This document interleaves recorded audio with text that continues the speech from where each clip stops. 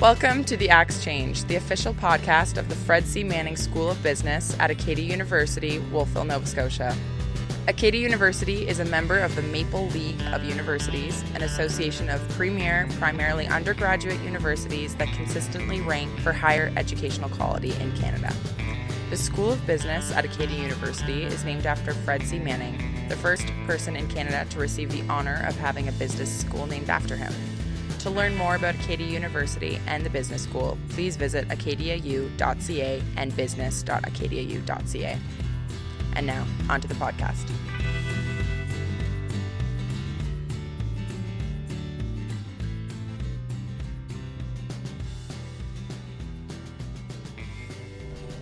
How's everyone doing today? I'd like to thank our listeners for joining us today on the Axe Change podcast, the official podcast for the FC Manning School of Business Administration at Acadia University here in Wolfville, Nova Scotia. My name is Bailey Darling, and today I have the opportunity to speak to Sean Miles, who's the co-founder of Annapolis Cider Company, located right here in Wolfville, Nova Scotia. So without further ado, Sean, thank you for being here today. Thanks for having me. So before we get into the logistics of Annapolis Cider, tell me a little bit about yourself, your past education, your schooling, stuff like that. Sure. So I'm a Maritimer, born and raised in Fredericton, New Brunswick, and I grew up in Fredericton, went to university in Fredericton, went to St. Thomas, did my undergrad there, and I did a Bachelor of Arts with a major in English, but I was always really passionate about science. I took all my electives were in science, so I went on and did a master's in human genetics over in England. I did my PhD in genetics as well, in human genetics over in Germany, and at the Max Planck Institute in Leipzig in the former East Germany. So it was really great experience. And while I was over there, I got kind of hooked on agriculture. So my wife, who's originally from Cape Breton, she was over there. She's the winemaker actually here in nearby at Gaspereau Vineyards. Okay. And she was training to be a winemaker over in Germany. We were both living in Germany, but on opposite sides of Germany. And we used to go on vacations, on the weekends. We would go cycling around these wine regions, and I'd look around and think, like, wow, gee, look at all these grapes. This is really interesting. I wonder if anyone's ever looked into the genetics of all these grapes. Like, do we know anything about all these varieties and where they come from and this kind of stuff? And so I started looking into it, and eventually that led me to switch out of human genetics and get into agricultural genetics and sort of look into this. And so I did a postdoc down at Cornell in the States, and then I did a short postdoc at Stanford. And was fortunate enough, like every Maritimer, you want to come back to the Maritime. So, and I got lucky. I got a job at DAL and the Faculty of Agriculture, which is located in Truro. Mm-hmm. And I work primarily in research. So I'm a professor at the university, but I don't teach much, which is sort of what a lot of professors would like. So a very fortunate situation. But I'm actually located at the Kentville Research Station just down the road here. So I live here in the Valley. I live right in Wolfville.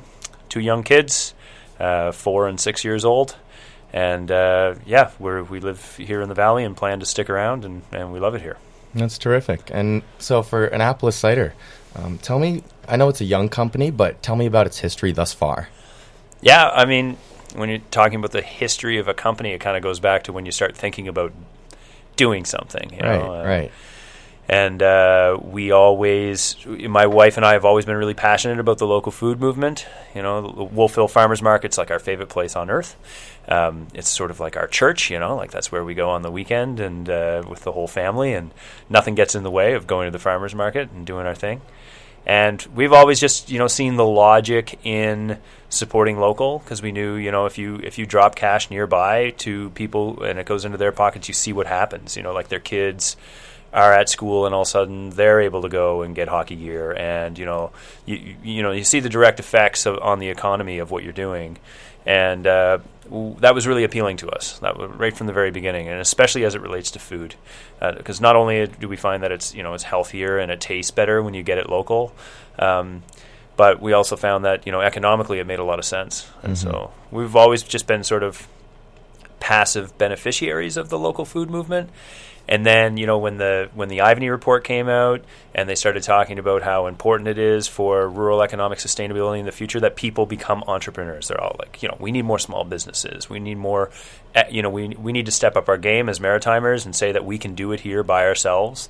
We don't need to look for solutions from the outside. Like, we need to start looking around in our rural communities and figure out what we can do. And, my wife is a professional winemaker, and I work on apple breeding at the Kentville Research Station. I'm familiar a bit with the apple industry in Nova Scotia. You put two and two together, why don't we just take some apple juice and start fermenting it? We saw the rise of the wine industry and the craft beer industry around us. And we actually put together a business plan for a brewery. And we were together with a partner, and this partner came in, and the partner had more business experience. We have no business experience, and this is 2 or 3 years ago. And we developed this huge business plan for quite a sizable operation. But, my wife didn't know how to make beer. She knew how to make wine. The processes are quite different. But while we were going through the process of making that business plan, we also ran the numbers on cider. And it was very attractive. And the process is much simpler. It's essentially winemaking, but you carbonate it at the end. Juice is readily available. So it seemed relatively simple to do. We built up this big business plan, and then it all fell apart because we couldn't secure the building we were looking for. The partner became disinterested. By that time, my wife and I were like, you know what? The partner was really trying to push it to a really big operation. And that's not the kind of people we are. We weren't that interested in doing something so big. Mm-hmm. And so we were back to square one, and we were, we've always had this little bit of an entrepreneurial itch, and that Ivany report kind of pushed us over from being passive to being active and thinking, we could really do this. We've been to probably 100 tasting bars around the world, because we visited a lot of wine regions. We visited a lot of wineries. My wife has worked in the industry. She knows what, she has got great industry experience locally too. If there was ever a piece of stainless steel we needed, we know exactly who to call, in terms of pieces of equipment or whatever. And so I just went downtown, actually, and started knocking on all the doors downtown on Main Street and thought, maybe there's space here on Main Street somewhere, right? And honestly just walked in and said, hi, my name's Sean. I'm thinking of doing this thing. Do you have any space? No. Mm-hmm. And do you have a dry basement, basically, is what you're looking for. You need cellar space. And but sure enough, this one guy, and he's like, well, they haven't, it's occupied right now, but in a few months it's going to become available. Do you want to have a look? And I went over and looked, and it was the building that we're in right now at 388 Main Street. And it was perfect. And so we said, okay, let's lease it, get together with the architect, measure it all out, get the contractor in there, figure out what we could do, figure out how many liters you could put in that thing, revise the business plan, go back to the accountant, redo your projections, go to the bank, get the loan, firing all the engines there in about November 2015. And by April 13th, 2016, we had the doors to the winery opened. The cidery.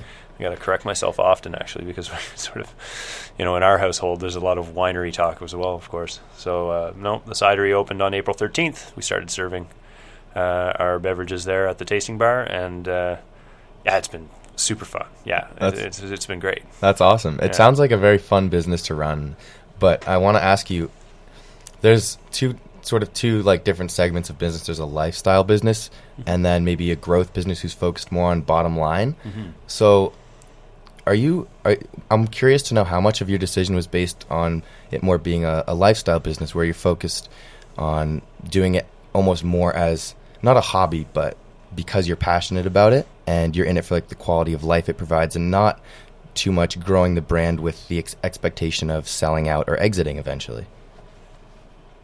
I don't think we're either. Mm-hmm. And I think it's extremely important to think really, really hard about why you're doing it, and make sure that every action that follows in your business flows naturally from those core values that you have as a company. The company's core values are sort of they extend naturally from what Gina and I believe in. But the main purpose of the company is to support local agriculture, make sure that it remains a part of the lifestyle here in the Annapolis Valley, and to promote rural economic sustainability. Because we know we're both Maritimers, right? We know what's going on. We know that we have an aging population. We know that there's a crisis, and we see this as something that we can do as a potential solution. Mm-hmm. We are not a bottom line business by any means. If we were, we'd be growing way faster than we are. Right, because I know there's a lot of demand for your products. Yeah. We've essentially, like, our internal motto right now among the staff is no need to push, just satisfy the pull, right? And we want to make sure that every single customer that comes and visits us has an extraordinary ultra premium experience. But we do not need to go and hire a marketing firm from Toronto to go out and start knocking doors down, and so that we can move more leaders out of our facility. You got to keep in mind we're in manufacturing, and when you're in manufacturing and you're doing it yourself, and the ultra premium status of your product flows not from the fact that you've figured out some recipe that's transferable to China. It's the fact that we are exploiting and tapping into a really unique taste that is only available from a careful selection of apple varieties and a very careful process of cider making that differs significantly from standard, industrial cider making processes. So it's not something you can just say, hey, next year I'm going to make 10 times as much of this as I made last year. You cannot really do that in the craft beverage industry. You need to grow organically. So no, we don't have anything against growth. We have the economic health of our company is absolutely essential, but because it ties into the core values. And the core value is rural economic sustainability. We want our company to be around in 25 years from now. We want to be an extraordinary employer for 25 years, and we want the families that rely on this company as a source of income and a source of stability, we want them to feel an insurance that we are going to be around. And so those are the things that are important to us. So as a byproduct of that, yeah, it's true. You need to have a really high, I want the balance sheet and the income statement to look really, really good, right? Fine. But I'm not going to go put my thumb down on the production downstairs and say, hey guys, you guys got to step up your game and start pushing harder. I want to see overtime on the weekends and get this bottling line up and going, and let's go buy more equipment and let's move. We're ready to grow organically. We bring people on board that we think fit with our core values when they understand what we're all about. And someone's got their feet up on a Thursday drinking cappuccinos, taking it easy, then we know we can start and we take the next step in growth. But we're not going and pushing growth on the company by any means. Okay. You touched there on being like a premium product. So tell me more, like, through that, how you're separating yourself from the competition of other cideries and breweries, stuff like that. Right. No, it's interesting because you don't really, when we started, we didn't know that we were going to be a premium product. We had the feeling, we visited pretty well every production facility we could, made a big trip out west and visited a whole bunch of cideries, came back. And my wife is a premium winemaker, right? So we know what processes create premium product and which ones don't. But we weren't sure, right? So, you make that first batch and then you have it on tap. And I remember we were all standing upstairs and we're like, oh man, we're pouring like the first little bit from the tap, right? It's got to be a good feeling. And, oh yeah, it was awesome. And we tasted it and we were like, oh, I think it's really good. but you're also thinking, well, of course I'm going to think it's good. I just poured like how many thousands of hours did I just pour into this project, right? Of course I'm going to think it tastes good. But we're also scientists, like all of us, and our cider maker has a PhD in chemistry, and she's very empirically oriented, and so is my wife. We do a lot of blind tastings. So when we started tasting our product, and we thought, you know what, I think we really are a premium product. Okay, well, you got to price it premium, and we know now, like, we're fermenting our ciders for 4 to 6 weeks, and you look at the industrial processes are doing like 7 to 10 days, and long and slow fermentations at low temperatures with really great temperature control, which is what we have, that's one of the steps we take to make premium product. It turned out, I didn't really realize this, and I think we're coming to realize it now. We're taking a lot of steps to make sure that our product is premium, from the quality of the apples, the varieties that we get, the pressing procedures, the temperature control, everything. And so now that we're comfortable with that, we're becoming increasingly comfortable with this notion that, okay, you know what, we are actually creating ultra premium product. How do we make sure it's not just ultra premium product? It's sort of like, okay, we're an ultra premium brand, okay? And so if you're an ultra premium brand, what do you need to do? Every point of contact needs to be ultra premium. The person in the office who answers the phone and speaks with your supplier has to be ultra premium. They can't, oh, hi darling, how's it going? Nice to talk to you. You can't do that when you're an ultra premium brand, right? So now we're becoming increasingly comfortable with this notion that our customer service experience has to be ultra premium, right? The shirts behind the bar need to be ironed and the shoes need to be shined, right? The way we speak with customers can't be colloquial; it needs to be professional. This is more, this is more fine dining room experience in terms of customer service than it is, barbecue beer bar kind of experience. And in a way, it's pulled our vision of ourselves and all that more towards the wine market and more away from craft beer. And our pricing is pulled more towards wine and away from craft beer. And that means our packaging, for instance, is pulled way more towards wine than craft beer. So we package it in a Hawk bottle, 750 ml, with a printed bottle and a printed capsule, a Stelvin cap. There are no cider products with a Stelvin cap on the shelf right now. Almost none. And we have an ultra premium looking product. So you have to make sure that now, all the packaging has to match what's in the bottle. The experiences that we provide at the cider, you don't do barbecues and burgers, right? You do oysters. Internally we talk about our marketing strategy: oysters and hot air balloons. That's the imagery we want to have people think about when they're thinking about the Annapolis Cider Company.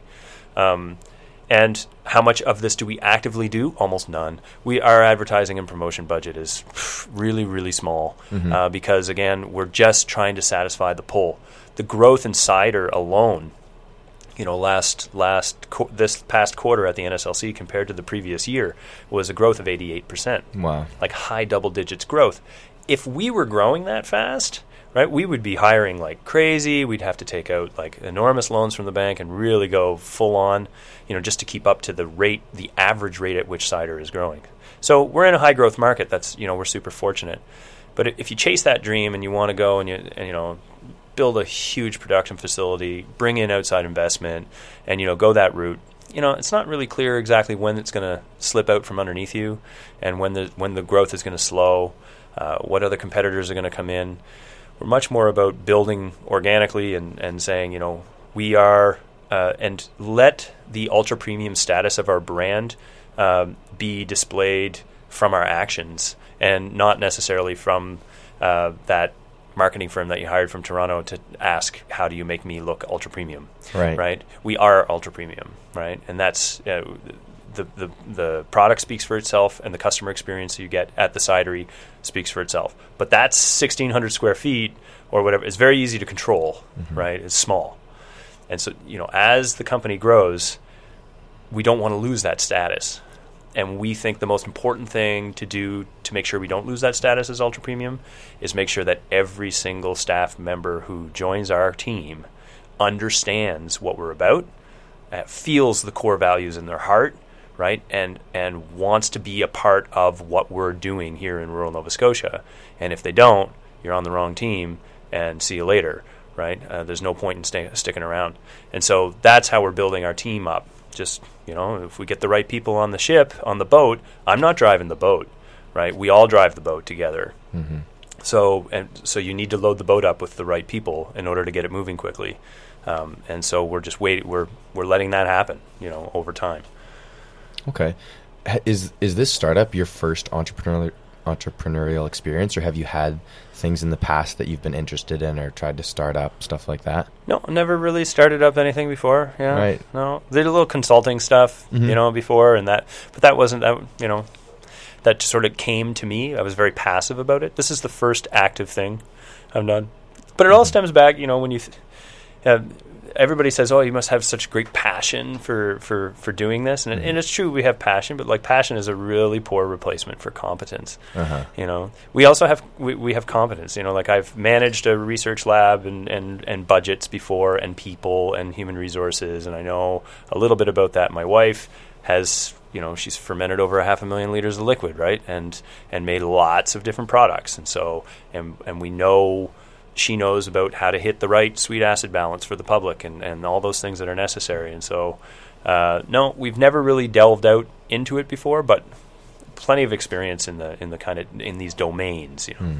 Talk to me about the products you have on the shelves right now and how many are there.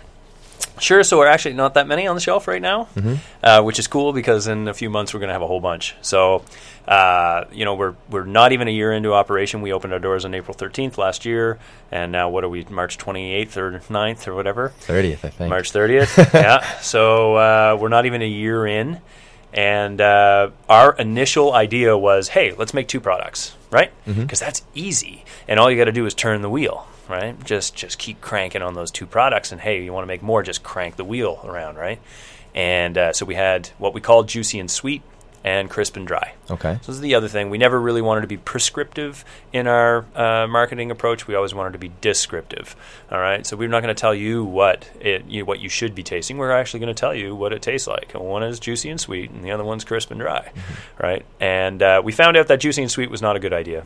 Never use the word sweet with a beverage because everybody thinks that it's going to be unhealthy, even though it's not even as sweet as any of the other ciders you would get at the liquor store. That's interesting. People still it was the worst seller by far, even though arguably it was probably the best balanced product. Still people wouldn't like it as much because it had the word sweet. So we changed it, and now it's called the Classic. So now we got the Classic, the Crisp and Dry, and then we have something different on tap.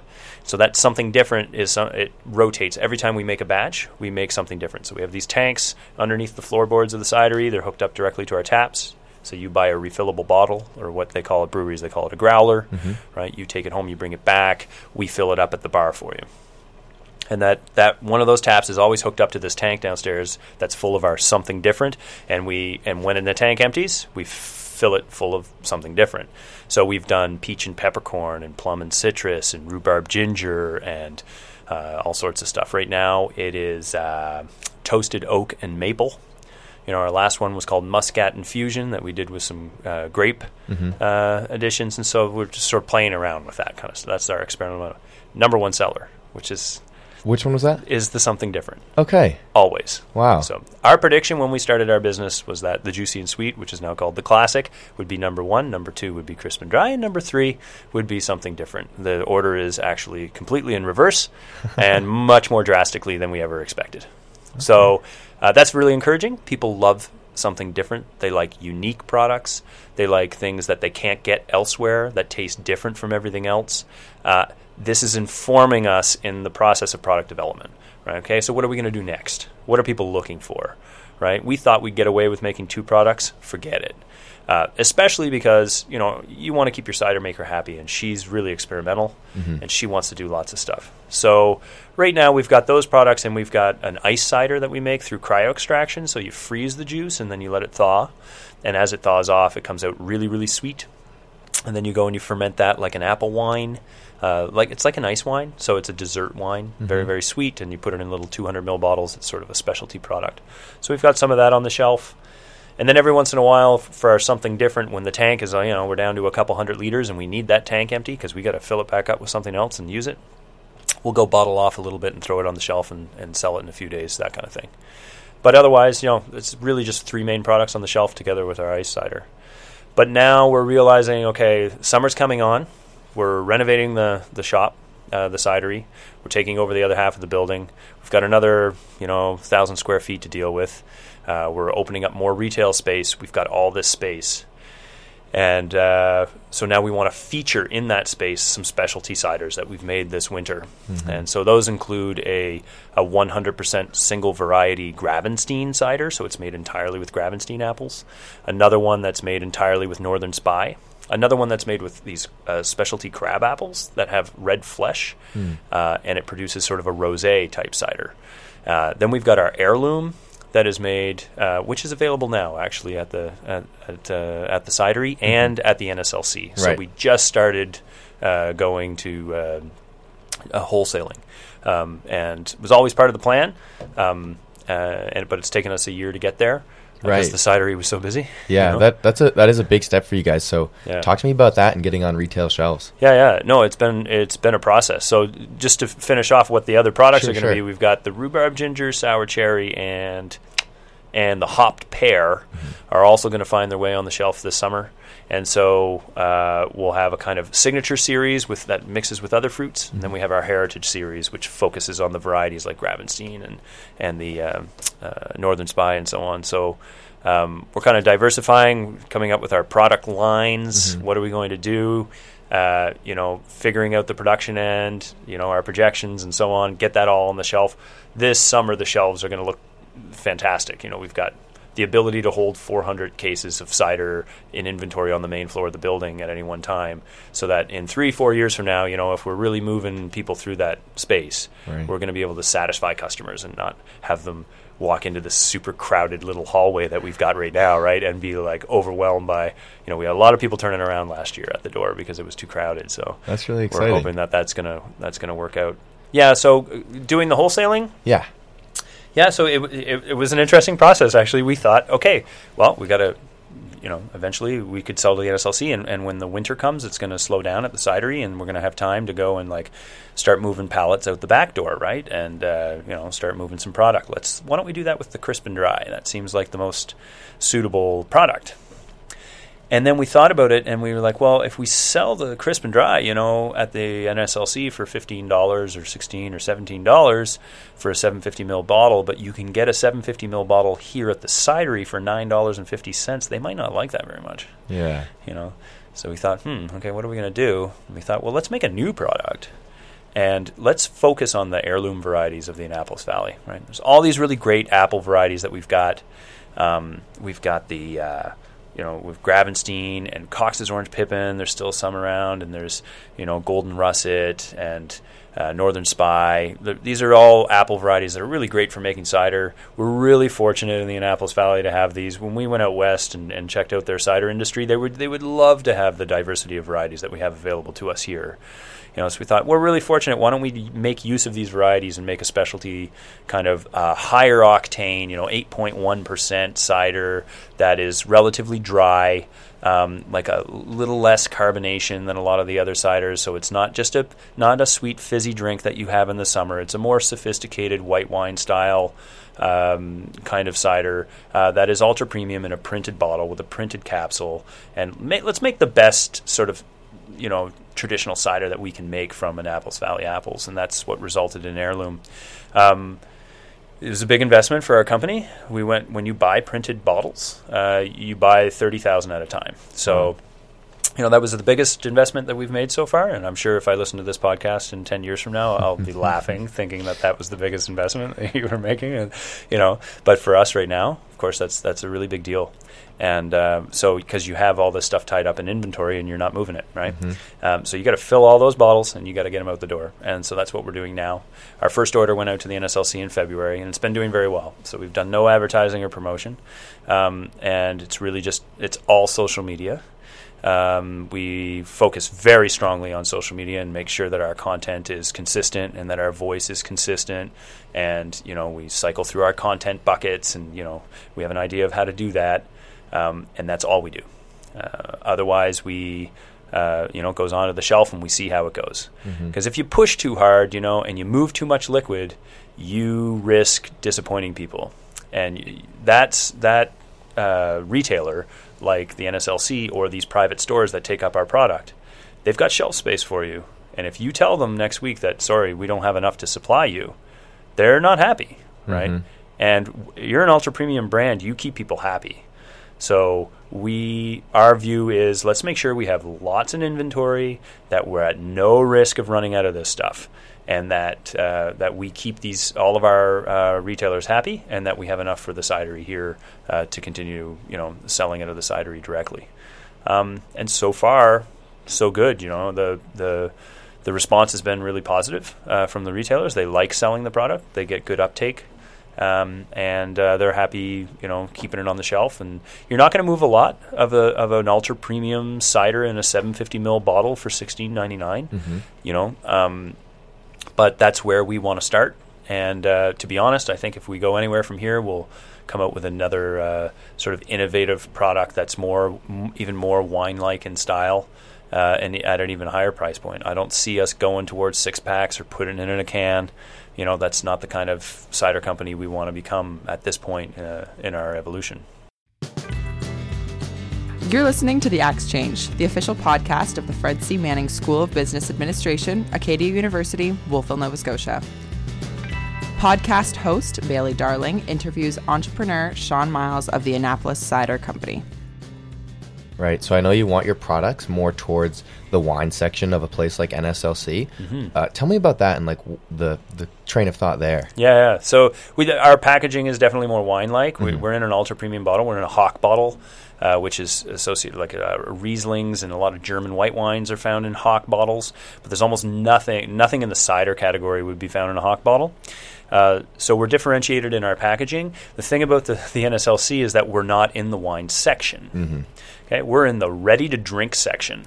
So we're found right beside like Mike's Hard Lemonade, and like we're found beside like the industrial sugar and water and alcohol drink that is like orange or blue or like some crazy color in where these industrialists are doing absolutely everything they can to drive the costs of production down, right? And here we are, we're a small, tiny little craft place where, craft means inefficient. We are, the costs of producing our product are extraordinarily high compared to the other products that are next to us. And so being in that I'm not really sure whether being on that shelf next to, even other ciders that are selling $4 for a 500 ml can or a 500 ml bottle is right around $4, and and we're in a 750 ml bottle and we're $16.99. It's a different category, right? I was concerned, and we were all concerned in the company about having this situation where you're standing out a lot in that section as being an anomaly in your packaging, in your price, in the way, like your hot air balloons and oysters, and everybody else is pool party, and pork sliders and whatever, right? Frozen appetizers, whatever. And so, which is fine. There's room for that. It's kind of a strange place to be sitting. But when we went and we spoke to people that we admire in the beverage industry who have gone this route, and we have people here nearby. Even Benjamin Bridge, who made Nova 7 several years ago. It's $25 a bottle, 7% alcohol, sparkly pink drink. Right, and they wanted to come into the NSLC at $25 a bottle, and they were almost laughed out of the room. Like that's not even a category, right? And this whole idea of creating your own category and making your own path and being completely unique, increasingly became attractive to us rather than being a risk.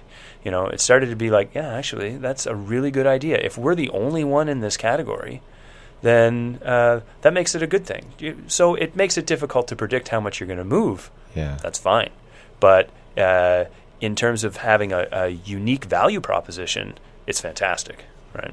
Yeah, so obviously NSLC is trying to target your products to college students in that section, but it's obviously not, and it's probably hard to pinpoint your key demographic or what you're going for. But do you know, like, I'm guessing it's not college students. So what kind of demographic are you guys going for or marketing to? Yeah, so I think primarily we're marketing, to date, we have tried to satisfy the community's demand for our product. It will always be number one. The community is what supports us, and we will continue to have the refillable bottles at the cidery for $8, $9.50, $11, right? This is very affordable, easy, super fresh. You get it right from the tank, and that's highly desirable. People love it. Those are the people we want to satisfy first. They are our most important customers. 80% of our business comes from 20% of our customers, right? And they come in and they're doing. Who are those people? It's really diverse, right? You're right. Not as many students as we were anticipating. Certainly glad that there's a university in our community for sure. It's got to help. Yeah, absolutely.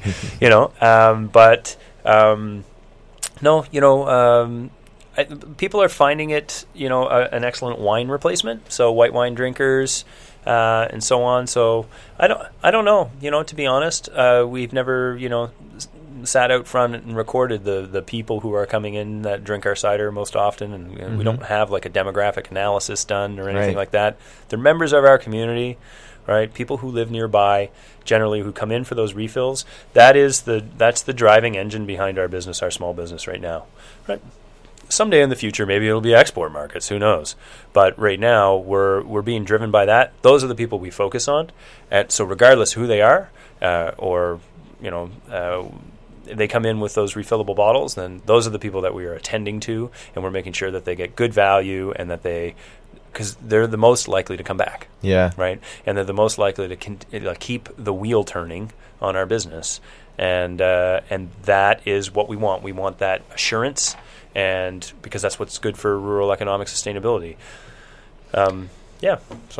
So you said something about export markets. So does that mean you guys have plans to grow in the future or looking forward towards expansion? Absolutely. Yeah. I think but again, just in a very organic fashion, we saturate the Nova Scotia market with our product and see how that goes. And then we move beyond Nova Scotian borders once we reach that point. We haven't even made it through a summer with a product on the shelf at the NSLC. We're not even a year into our business, right? That's fair. A long time in the future. Yeah. So we've got a lot of time to get the feedback we need to make those decisions about when we want to move towards exporting across borders. But I think the word Annapolis and the Annapolis Valley in general is an extraordinarily unexploited brand in and of itself, and that it has traction outside of the province, especially now that the premium wines being produced from our region are kind of laying the groundwork and the foundation outside of our province for a reputation of being premium. So to enter that market with a cider and being in the ultra premium category makes sense, right? And that will hopefully it'll resonate, and we can kind of dovetail in there on the back end of ultra premium beverages that are already being produced from this region. And that's precisely what the whole Ivany report is all about, right? Is like making a name for Nova Scotia, exploiting who we are, taking what we have and turning it into ultra great things, and taking them outside of Nova Scotia and selling it to other people. Right, and so we'd love to be a part of that, but again, we're growing one step at a time, one day at a time, and we'll see how it goes. Yeah, and you guys have had a lot of strong growth lately, and these are all amazing things. But what's been your biggest headache so far, if you have had one? I think the biggest headache is probably just basic administrative matters. Okay. So just office management. Really, we want to have. We see so many small businesses grow really quickly to become mid-sized businesses that what we call where they sticky note their way through mid-sized business, right? And all of the knowledge that is required to run that business is found inside the heads of a small number of people. And those people are so crucial to the operation that if they were ever to get hit by a truck, the whole thing would fall apart, and there would be really hard times coming for that company.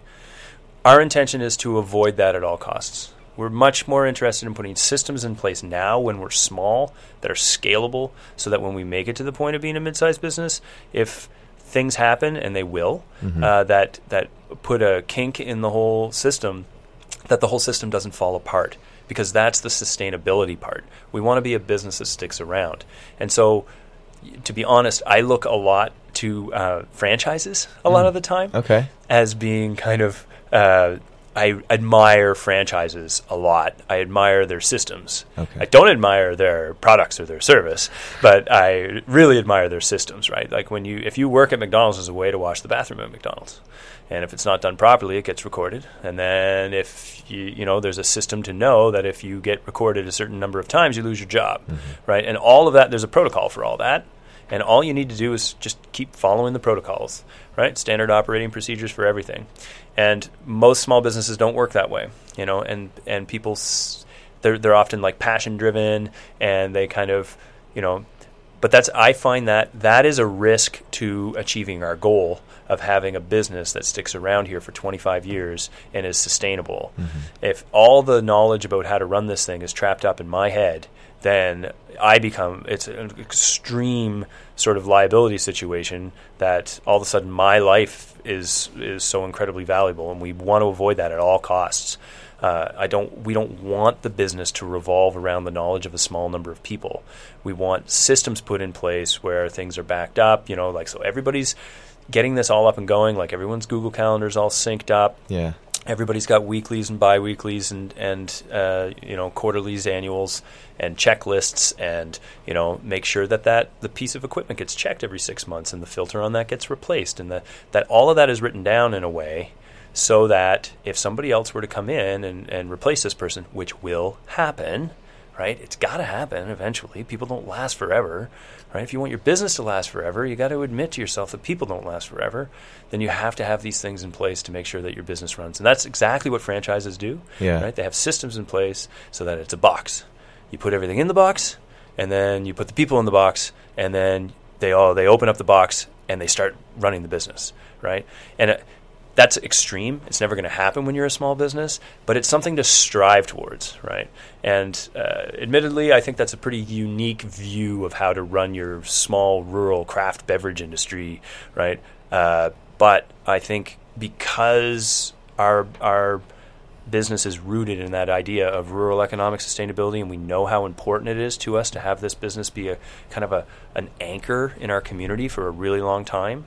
That is actually in the best interest of the company and is in line with our core values. Mm-hmm. So that's been the most difficult thing to implement, I've found, is trying to put these systems in place. Okay. Because it's when you're small, everybody just expects to kind of go, the windows need to be washed every once in a while. And then are we just going to retain that knowledge among us, or are we going to write that down somewhere? Yeah. Is that going to go into a protocol book, or is that just going to kind of float, right? There are all these things that need to get done, right? Like the playlists, right? That are the music that's running in the background. We got to nail that. We got to, there's got to be a thing. There's 7 playlists, and you pick one of them, and it goes on shuffle, and that's how it works, right? And you press that button at the beginning of the morning, and that's how you run the day, and so you can get pretty obsessive about it, and it can get a little fanatical, but I think it's a healthy response to our core values, mm-hmm. and but that's been the biggest challenge to try to implement those sorts of things, because it's getting the right people in your small business when you're in a small community. It's just not the expectation to hear that from the small business owner, right? And so people find it a little surprising sometimes that, wow, we're trying to operate this like some kind of like franchisee big corporation, but we're actually we're just so small. And it's like, well, it's because someday we're not going to be small, okay? And I just don't want to be stuck in one of those situations of a mid-sized business with 30 to 50 employees where I can't go on a bike ride in the afternoon because everybody has to ask me 50,000 questions in order to get the job done. Yeah. Do you know what I mean? Exactly. Yeah. I'd imagine another challenging thing, just from an outsider's perspective, would be, balancing the job as a professor and researcher with owning a full-time business. So how do you balance that? So the other thing is that this whole philosophy of trying to get the business to click on its own, mm-hmm. and seek redundancy at all levels is a byproduct also of me having to actually work another job. So I work as a researcher, and I've got a lab, and I've got postdocs and grad students, and we run the lab. And this is the, if you will, it's the side hustle, is the cidery, right? Mm-hmm. So, and it's the same for my wife. My wife has her full-time job as well. So part of this whole, not fanatic obsession, but this sort of focus on systematizing things is driven by the fact that we want to retain our current employment. We mm-hmm. love our jobs. We like what we do. And so we need things to actually kind of run on their own, right? Because we're not there. And so we spend 10, 20 hours a week, on the business, but that means that we're not the kind of owners that are in there on bottling day handling the bottles, right? And I think that the best piece of advice that I received from my accountant when we started, and something that resonates really, really strongly in my mind always when doing this, is work on your business, not in your business, right? And that was the best piece of advice we've received, and it was really wise.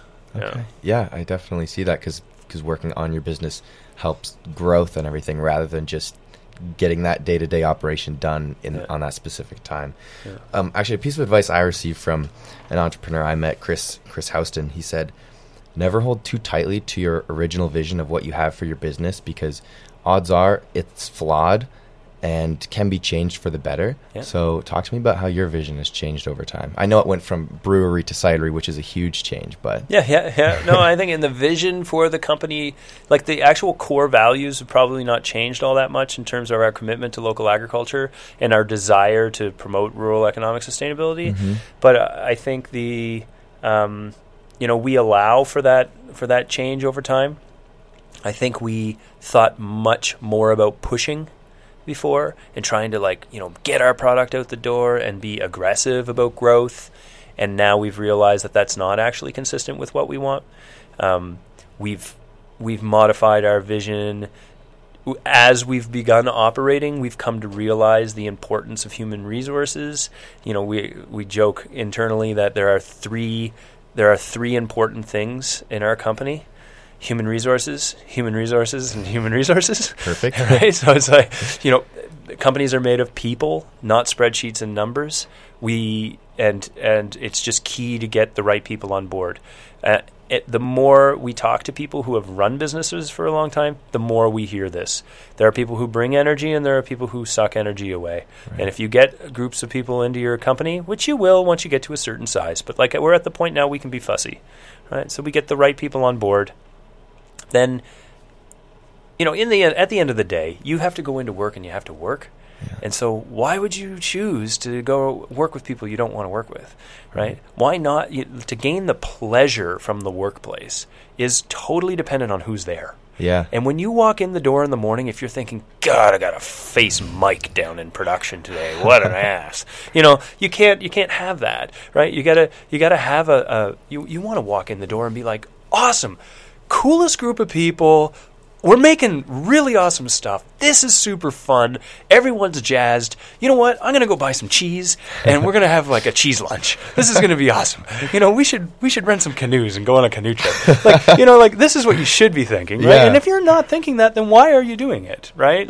Because this is a choice that my wife and I have made. This is not. We didn't start a business out of necessity. This isn't to feed our kids or send them to hockey or send them to college. We're both gainfully employed and we're fine, and so the reason to do it is for the pleasure, right? There is a lifestyle component to this business of being able to experience pleasure through the business, and so we've come to realize, so in terms of our values changing, I think we've changed to come to realize how important that the key focus now is really everyone's driving this bus together. It's pretty small right now. It's going to grow. The bus is going to grow. Let's get the right people on the bus. We're all driving the bus together. This notion of the CEO who drives the bus and goes and tells everybody, next year we're going to make this product and we're going to make that many cases and get down there and let's get her done because I decided that's how it's going to go. Yeah. Right? No interest. We have zero interest in that kind of top-down approach, right? Good ideas come and they bubble up,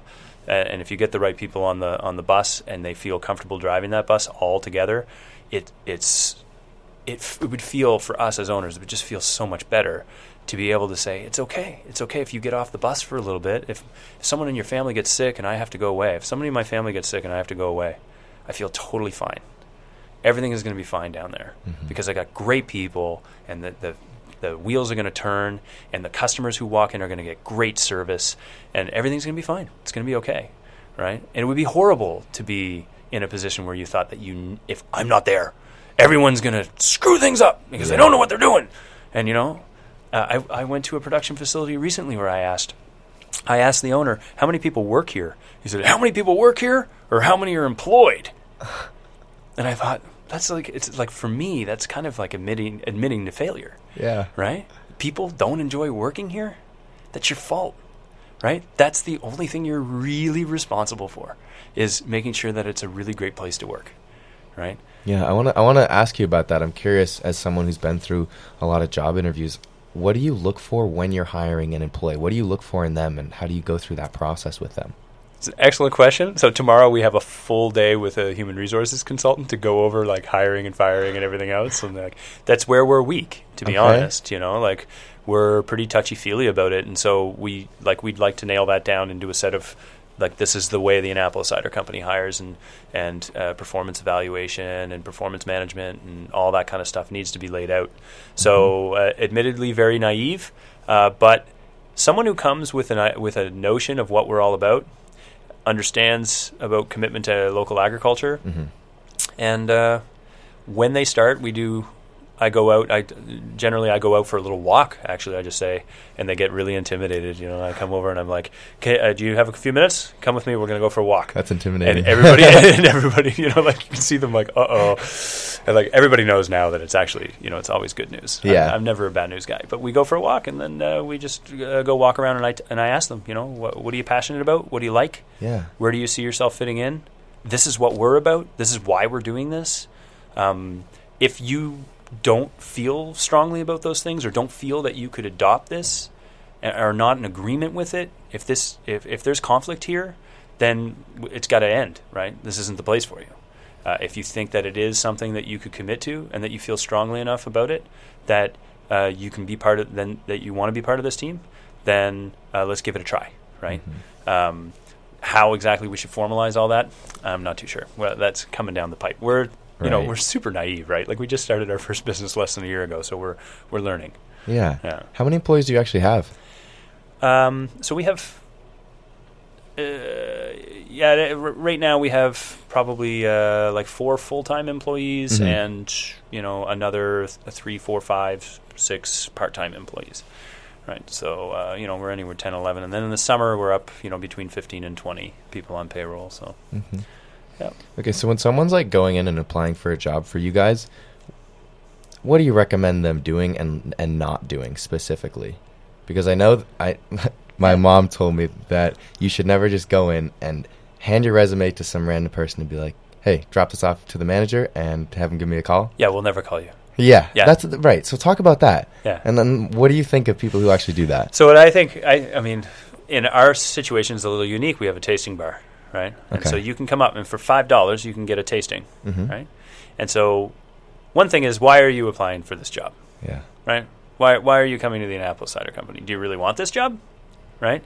Well, the job that you would have is the one right across the bar from you, and they're serving you. So why not? And I find this quite surprising. Why not first keep your resume in your pocket, ask for a tasting, right, and get the spiel from the person behind the bar and say, can you tell me a little bit about the product? And they say, oh, yeah, would love to. And so all these apples come from the Annapolis Valley, and we get them pressed just down the road at Sterling's, and we bring them into these tanks right over here. Here, take a look. And they show you around, and they do their little spiel. And you observe them, and you say, this actually seems pretty good. And you develop a little relationship there with the person behind the tasting bar.